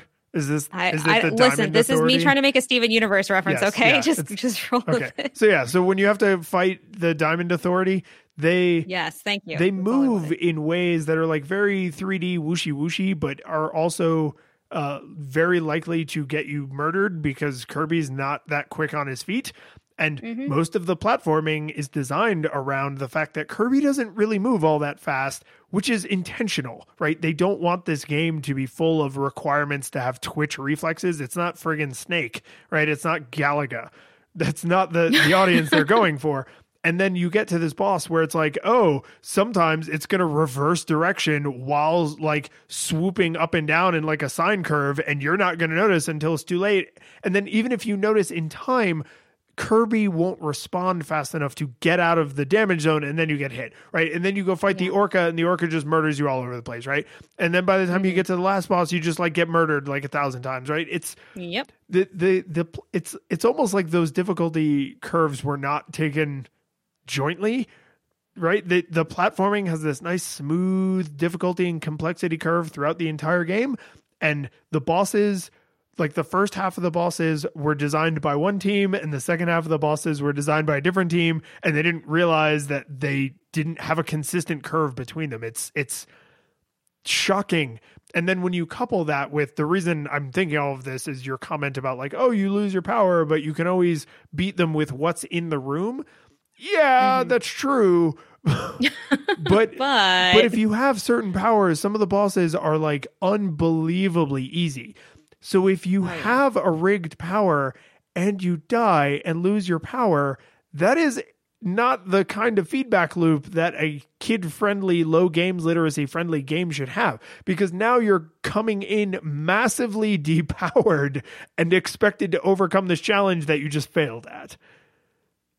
This is very true. And this was the issue I kept running into with the Orca level, to be honest, because the only power you can pick up in that fight is the boomerang power, which, as you said, is already kind of like not great. Yeah, it sort of sucks. And when you're swimming in particular, because when you throw your entire face at the Orca, you can't swim anymore until the face comes back, and there's no way to cut it off. So if you're not careful about where you are on the screen, you will literally just sink below the edge of the screen and instantly die. Yeah, I died that way more than once. Same. Yeah, it's annoying. I'm glad we're in this together. And the thing is, like, overwhelmingly, the game does not make these sorts of design mistakes, which is why when they come up, you're just like, what the hell? And several places in my notes, in the visuals, in the mechanics, not in the audio because that'd be odd, but like several different times in visuals and mechanics, I have in my notes some version of the phrase, am I overthinking this? And it's what made me finally settle on, yes, I am overthinking this, is when I was fighting the last boss, a couple of because he does the Final Fantasy thing of changing his element, right? And like he's only vulnerable to the element that he currently is, which is the opposite of the way Final Fantasy does it. But it's the same basic principle, right? Like the deck keeps getting shuffled. And I was like trying to do all this complicated like maneuvering, and I was like, oh, if I just stand in the corner, 95% of what he does will miss me. Right? And it's because, that's what a kid would do. They would go and run and hide. They wouldn't be trying to, be like the expert thief dodging the lasers and doing backbends and like snaking down on their stomach to, go and get the treasure that's under the security glass at the museum. Like, that's not how someone who is a child or with a low games literacy would function. They would just be like, oh, I'm going to wait over here until he stops doing that, and then I'm going to go rush in. And so after finally beating the last boss, I was like, yeah, it is me. I am overthinking this. Like, my games literacy has become huge, massive collateral damage baggage because I am trying to outthink a game that frankly does not want to be outthought. So I'm going to admit something here. Okay. Well, I had one of these moments earlier, so I'm glad you're going to share. I know we're going to all jump in the shame bucket together. I have literally never tried that strategy on the final boss as a kid or now. And now I'm a little frustrated that I never did, because maybe it would have been a little bit easier to beat. Yeah, it doesn't always work. But like, so here's an example. The spike form of the final boss. I was literally thinking of that when you were talking about hiding in the corner. Yeah. So I checked. That form always shoots spikes the same positions and the same distance. Sometimes they go clockwise, sometimes they go counterclockwise, but they always go to the same parts of the screen. And two of the parts they never go to are the bottom left corner and the bottom right corner. So if you just stand in either of those corners, you will never, ever, ever get hit by that ever. Yeah. Yeah. God damn it. Yeah.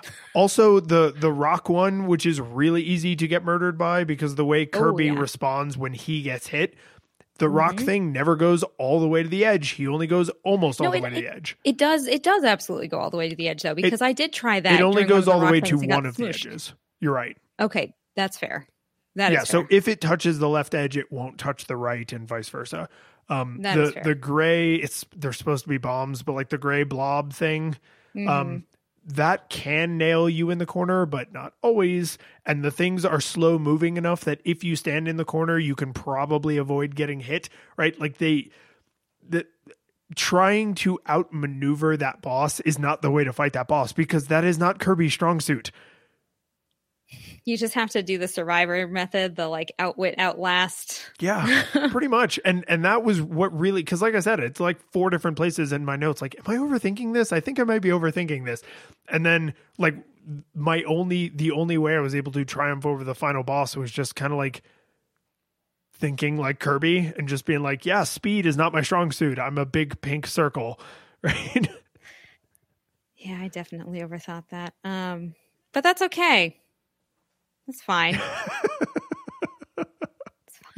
I had this whole like final boss theorem about like the difficulty curve on it and all this stuff, and now I just feel silly talking about it because it's like, oh, hide in the corner. Oh no, I still think the spike in difficulty is completely unreasonable because not only do you have to understand that you can only hurt it at a certain time, which this is the one and only boss that has a limitation like that, right? Yeah. There's no other enemy in the game that is sometimes invincible.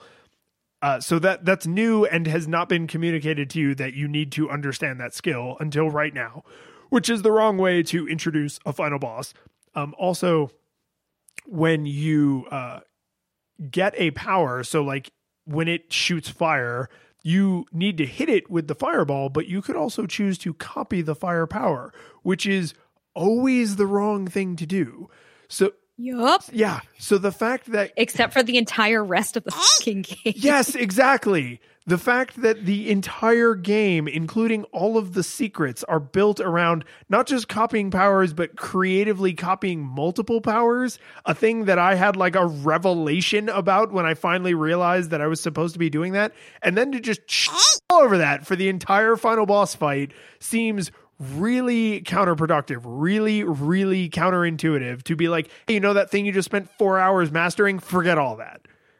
It's a really clever boss idea. I do like that you have to come in and you have to, it's going to transform into all of the different elements in the game and you can only attack it with those elements. And it is very difficult. It almost feels like somebody was like talking to their spouse or to a friend about the game they were designing. It was like, yeah, there's this whole element thing. And their friend was like, oh, well, wouldn't it be cool if there was a boss like this? And they just sort of put it in the game without thinking about how well it matched up with the rest of the gameplay. Yeah. I would even accept like if you couldn't copy powers during that fight, because like if you copy like the firepower and then it switches to electricity, you are now at a disadvantage because you now have to get that power out of you because when you have a power, you cannot suck in other powers, right? Yep. Yeah. So you actually put yourself at a disadvantage by doing the thing you have just been trained for hours to do as your only way of interacting with the world. So if you couldn't copy powers, like you could suck things in, but if you swallowed them, like it was as if you just didn't get a power from it.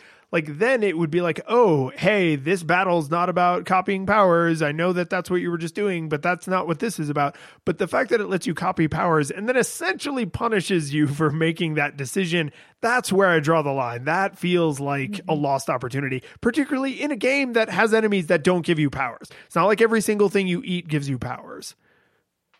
Well, and the final straw on that for me was I forgot that was part of the mechanic of the final boss because it's been a decade since I played this game. So I walked into it with the fireworks power, which is bomb and fire. Mm-hmm. And I was like, oh, okay. Oh, shoot. I forgot. You can only, hurt the enemy with the same element that it is currently occupying. So, fire attacks fire, whatever. So I'm like, okay, that's fine. I have a combination of two different ones. So when it's fire, I'll use fireworks. When it's bomb, I'll use bomb. And the rest of the time, I'll act defensively and just destroy anything that gets near me so I can survive. But what I really forgot about is that it transforms into all the different elements. But once you hit it as fire enough, it's like 3 or 4 hits, it stops being able to attack you as fire. And that's how you defeat the final boss. You defeat it in one elemental form after another until it's all the way depleted. So even if I had stuck with fire bomb the entire time, ultimately, like, you defeat fire and you defeat bomb pretty quickly, and then you're just screwed because you can't hit it otherwise. So this was part of my theorem about why the final boss is so hard. Because let's say you can get the timing on fire really, really good and you defeat it as fire really quickly. What you're doing is you're self-selecting the hardest versions of the boss. So they come up more and more often. So like for me, for whatever reason, the like snow frost version of it kicked my ass. Don't know why. I could never get the timing right. That killed me more than anything else. So as I'm defeating like the rock and, the boomerang and all the easier stuff, that one would pop up more and more and would just destroy me. So by the end, you're only fighting basically what elements you have left. So even if you go in with the mindset of like, oh, okay, I'll just act defensively, I'll have this one power and I'll just kill it as that power. You can't even do that because at a certain point you knock it out. That's why the character design of the final boss, how it's that white, I don't know, D20, whatever it is, with all the like, it's like a 12-sided die. I don't know exactly what's going on there with the red spots on it. As you're defeating all the different elements, the red spots disappear. These are things that now in my memory, I'm like, I did notice this, but I did not connect these things because the one that on the time that I finally beat the boss, the one that was left was the bomb gas bubble one. Mm-hmm. And that one just kept like 4 times in a row because I kept screwing up the timing, right? So I wasn't landing hits. So that one just kept coming up and I was just like, what? Like, why? Like, go to any of the other ones. This is apparently the one I suck at. Like, why are you doing this to me? And it's because that literally was the only one left and it would have kept doing that forever. Exactly. So if for whatever reason, like you just cannot get the timing on the bomb one, you either need to find a sibling or get good. Those are literally your only options. Yeah. And I think without exaggerating, I would say I probably died on that final boss 8 to 12 times. And I mean, I'm decent at video games. And unfortunately, like this is why, like, I'm glad Susan listens to these episodes typically because she happened to be in the room, like I said, when I was fighting the final boss. And I was just like, apparently I just suck at video games. Like, this is a video game for children and I cannot freaking beat this boss because apparently I just suck at video games. And like going, because, sometimes you get down on yourself. It happens. But like, yeah. But going over my notes and kind of like rethinking the experience, I was like, oh, no. I mean, this isn't the best design ever, but it's not a bad design by any stretch. It's that it's hard on purpose. Like they designed it to be difficult. And also I was way, way, way overthinking every obstacle, every challenge, every boss, every enemy, every platforming segment. I was just like, oh, well, how can I do this? And usually the answer is hold right and jump, right? Well, and that's the thing with the platforming elements that you were talking about before. If you just walk onto the platform and just walk forward in a straight line at your normal speed and jump at the right points, for the most part, the timing works out perfectly that you could just walk through the platforms. Mm-hmm. Like you don't have to do any fancy like jump, skip, dive, whatever. Like it's not Castlevania that's going to punish you for that. If you do it, for the most part, unless you have a power that messes up your timing, you're going to be able to just walk through the platforms. So then when you do get to stuff like the final boss where you can't use that strategy anymore, it is a little jarring because you are used to literally walking through parts of it and then suddenly you can't. And like the calculus around the head suddenly forms. It's like, what did I miss? What am I? It's in the computer. It's so simple. Like there's gotta be some easy solution. Why can't I see it? Yeah. Turns out it's hide in the corner. Well, now I know that. So that's fine. We've all made mistakes here today. Okay. So there's a couple last things I just need to make sure I at least address. feel free to dig in on these if these are important to you. Okay. I am frustrated by the fact that there is a live system when you just get thrown back to the load screen, and the load screen picks up exactly where you died. So if you were on the 3rd stage of one of the stars and you died, you just pick up right there. It's not like you start at the beginning of the star. If you're at the boss fight, you just start right at the boss fight, and all the bosses are single screen bosses, right? You don't have to go through a level to get to the final boss. Like, you just went through the level, and when you get to the boss is their own thing that you can select. So like, why am I being punished by being thrown back to the load screen when I have lives? Like, the load screen is there so that when I have to go to school, I can load my game when I get home from school. Once I'm sitting down playing the game, I should just have infinity retries. The live system doesn't reward or punish you in any way I was able to detect. So the only reason I think you get kicked back is if you need to go back to another stage and get a combination of powers, basically, because that's such a core element of how you play the game. And because there's, like, with the Orca, right? I'm like throwing myself at that boss over and over again, getting really frustrated. And then finally I get kicked back to the load screen. And I'm like, you know what? Forget the boss. I'm going back to this other level, and I'm gonna get the ninja stars. Like, this is just how I'm gonna deal with the situation. I'm not gonna keep throwing myself against the wall, and that facilitates making that choice rather than feeling trapped in, I have to beat this level or I have to beat this boss. It's like, no. Remember, you've got all of these resources back here because everything respawns for you. So don't get frustrated. Solve it creatively. Yeah, I guess instead of giving you a quit level option, it forces you to consider. Because you could load and then just immediately throw yourself at the boss again, but because it forces you to go back to the level select screen, it's like, are you sure that's what you want to do? Mm-hmm. Yeah. Okay. I can grok with that. That's fine. I think it could be done in a more elegant way, but I agree with you that is what they're trying to facilitate. They're like, no, maybe back it up a little bit.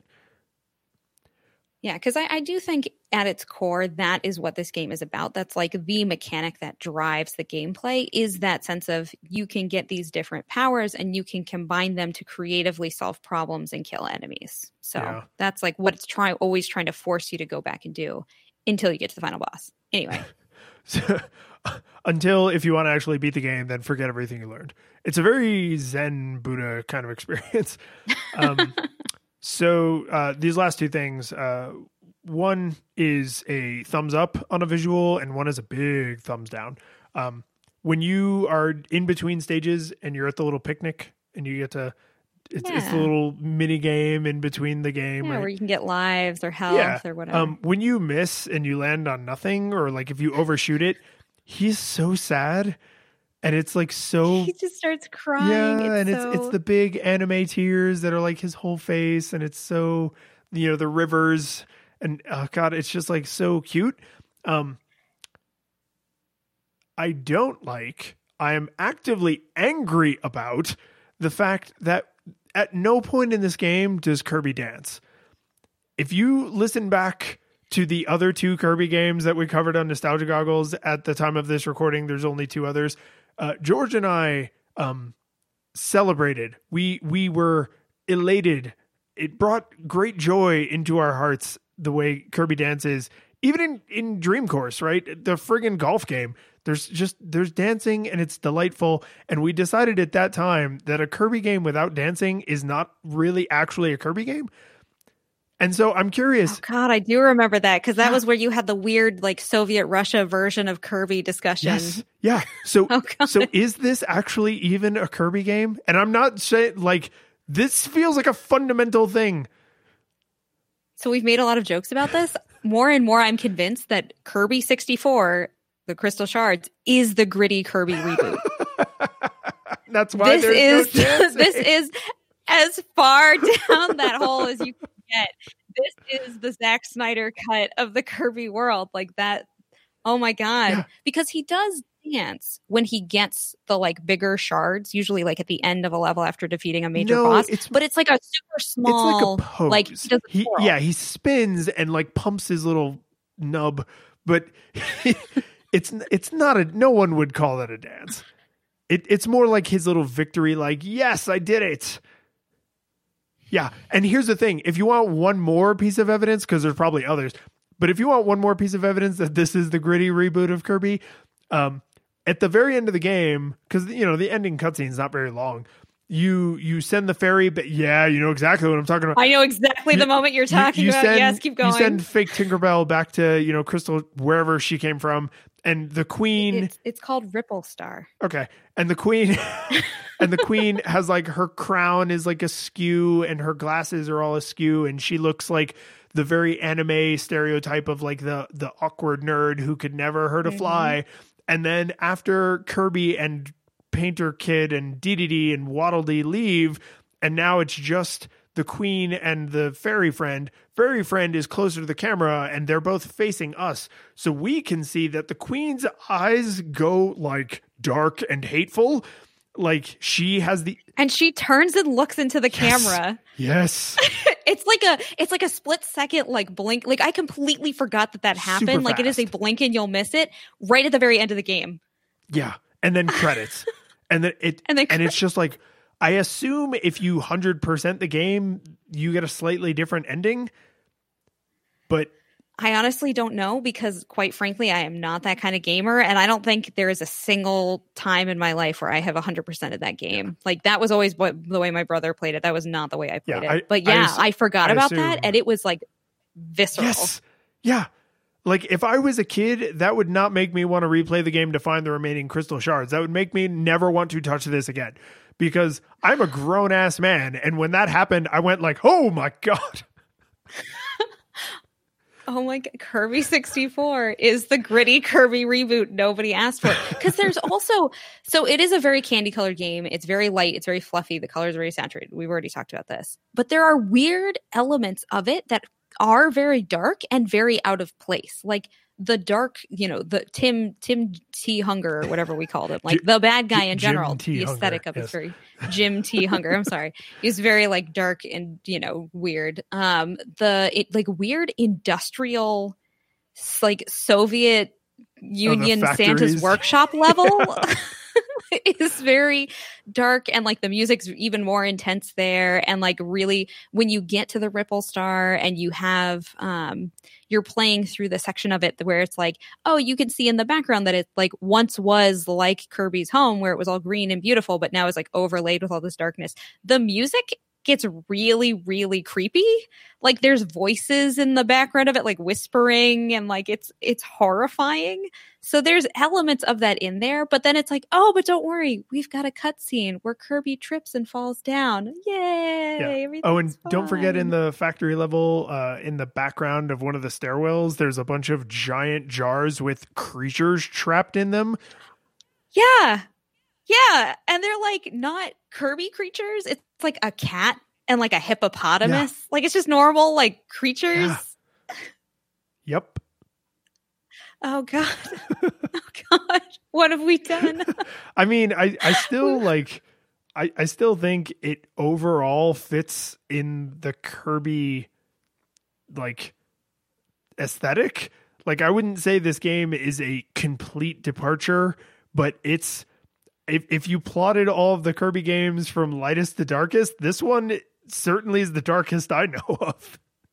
I mean, it does, like the first level is you saving your friends from being possessed by a darkness monster. Yeah. That is you literally perform exorcisms and beat Satan out of them so that they can come with you on your quest to save the galaxy from being consumed by darkness. Yeah. It's heavy for a kid's game. A little bit. Yeah. Never thought about that. All right. So, hey, person who played this as a kid, how'd this hold up for you? So I feel that it held up very, very well. I give it no nostalgia goggles needed in order to enjoy this game. I think that the controls are very simple, straightforward. The game is fun. It is very simple and it is for kids, but because of the complexity of the element system and because there are parts of it that are like genuinely challenging, even for people who play video games on a regular basis, it was enjoyable to go back and replay. Like Pokemon Snap, when I went and played that was almost a pure nostalgia experience. That was me like walking down memory lane and going, oh, I used to go to that corner store to buy ice cream back in the day. But Kirby 64 was a genuine video game experience of rediscovering, oh yeah, if I combine this and this, that works. And where was that shard hidden and how do I get to it, and actively figuring things out again. So I would say for folks who, want a game that is relatively simple and is like fairly easy to access, but is still challenging and interesting and forces you to think and move in creative ways, it is a good game that stands on its own merits. Yeah, I ended up in the same place as you, but my journey was full nostalgia goggles, right? Because I was like, this is a baby game for babies. Like, yeah, maybe if you played this as a kid, this would be fine, but it's a baby game for babies, right? And then the more I got into it and I realized like how well thought out the mechanics were and how well thought out the mechanics allowed you to interact with the game world, I was like, oh, okay, maybe let's bump this down to like a nostalgia monocle. Like this is good. Like it doesn't hold up the way like a modern game would, but overall, like you can really see the amount of fit and finish. And then by the time I got to the end and I realized that I was just asking things of the game that were not reasonable to ask. And that if I just took it at its merits, that it was a perfectly well thought out experience that was still fun and still looked nice and sounded nice and played well. I was like, oh, this game doesn't need nostalgia goggles. I'm wrong. Like I am placing expectations here that are inappropriate and that are damaging the experience. And so at the end of it all, like having never played this, like I thought it was fine. Like I totally enjoyed it. There were parts I found annoying and frustrating, but I mean, video games can be hard, right? Like overall, I would say I could comfortably recommend this to someone who had never played it with no nostalgia goggles needed, but don't try to make it something it's not. Just forgive that there's no dancing Kirby and just enjoy the otherwise very Kirby Zack Snyder experience. The rated R Kirby experience. The curtain falls, the music plays, the credits roll, then it all fades to black, and you're left by yourself. The fanfare is gone, there's no player two there by your side to share victories won. But as you slowly progress down the hall to your bed, a few great events leak back into your head from the time that you spent traversing the land, battling evil, fighting the darkness, just sword in hand. Your memories creeping with the edge of a smile. You realize again what you lost for a while. You're gonna think back much less